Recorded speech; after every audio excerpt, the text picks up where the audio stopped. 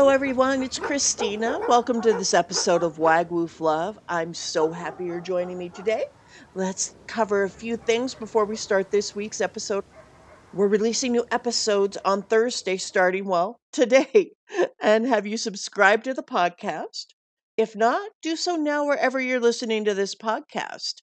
And if you have a question for myself or Eve, my guest trainer, go to the wagwooflove.com website and send in a question from there. We may answer it on the show for you. All right, so today I want to talk about an important part of Fido's grooming, and that is brushing Fido. Brushing your dog is an important part of keeping them healthy. Not only does it keep the tangles and the mats from becoming painful or irritating for them, it helps distribute the natural oils through their coat that makes their coat shiny and pretty and healthy. So there's good reasons to do that for their physical health. But also, it's a bonding time with you.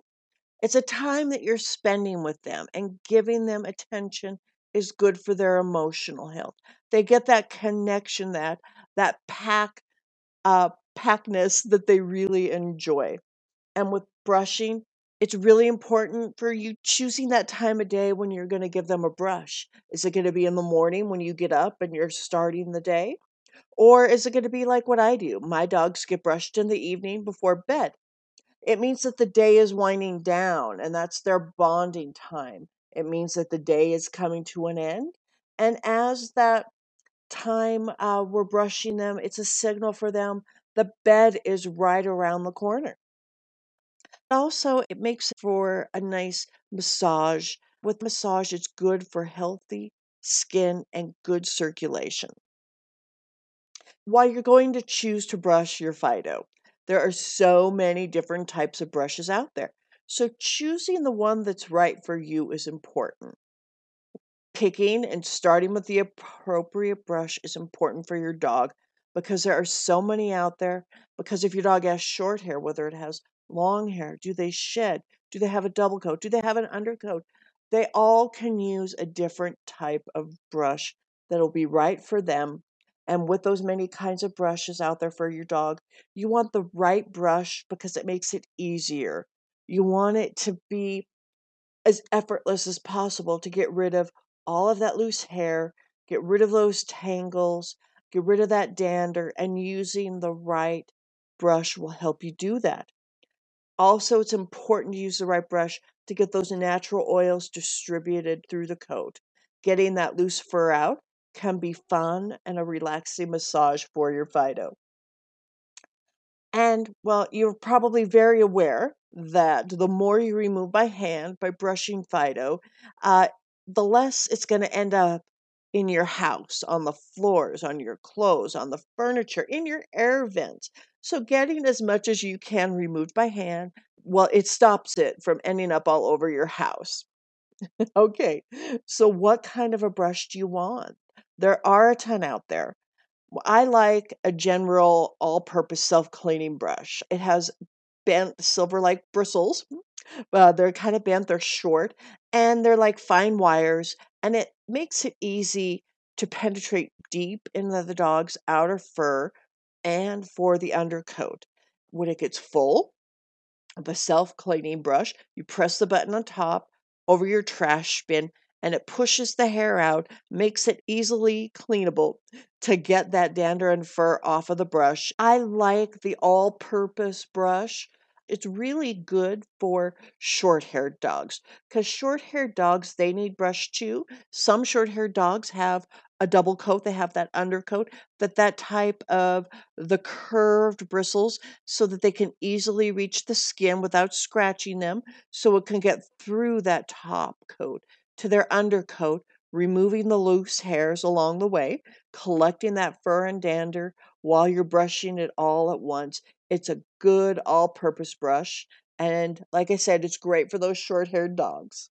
Now, if your dog has an undercoat or if your dog has long hair, you may want a dual-sided brush, and they're good. It's an all-purpose brush, and by meaning of me saying a dual-sided brush, it means that it's a type of a brush that has long, round tip pins on one side, and they look like silver pins, and on the other side, you have nylon bristles. The nylon bristles are good for lifting the dander, distributing the important natural oils across your dog's skin and coat, while the pins can help separate the hair and remove that loose hair from your dog's coat. And that's why it's nice to have that dual-sided brush. They usually have a long handle on them so you can comfortably grip it and hold on to it while you're brushing your pup's coat. And there are a lot of different types of specialty brushes out there. One that I like, and it's a very specialized brush, is called the Furminator. Now, the Furminator is a good brush, but it needs to be used with caution because you need to have a dog that has an undercoat because it's specifically for the dogs that have a shedding type of a coat. So if you have a dog that has a shedding type of a coat, the Furminator can get in there and get that loose fur on that second coat. And it's great. But make sure that you have that specific type of a dog before using such a specialized brush. Now, I like a mitt brush. A mitt brush is a type of a brush.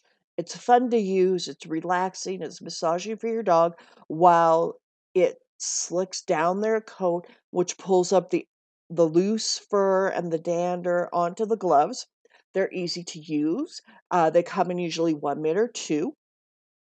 And this can be the type of a dog brush for a dog who may be afraid of a brush. If you've adopted an older dog and they're not used to being brushed, well, this may be a good way of easing a dog into being brushed and getting them into that process, getting them to trust that feeling, that good feeling. I really enjoy that for my dogs, and my cat enjoys it too. The cats really love a brush because it's good for their fur too, and it's good for all breeds. So, and as I said earlier, brushing your dog is a good way of bonding and ending the day, and it's good to do in between visits to the groomer. I like my dogs to go to the groomer for bathing and nail trimming. My dogs are big and I don't want to do that at home. It can be too much of a mess, so it's just nice to bring them to the groomer. If you do your dog at home, you can get special brushes to help bathe your dog at home. There's many different types out there. They're usually a rubber. I know that Kong has a good one. And I bathe my dogs a couple of times a year. That's all they really need. They don't need to be bathed as often as a human. But when you bring them home, brushing them keeps that fresh smelling dog that you brought home from the groomer, and it also keeps them feeling good. It's a nice massage for them. It keeps that smelling good as much as they can for Fido.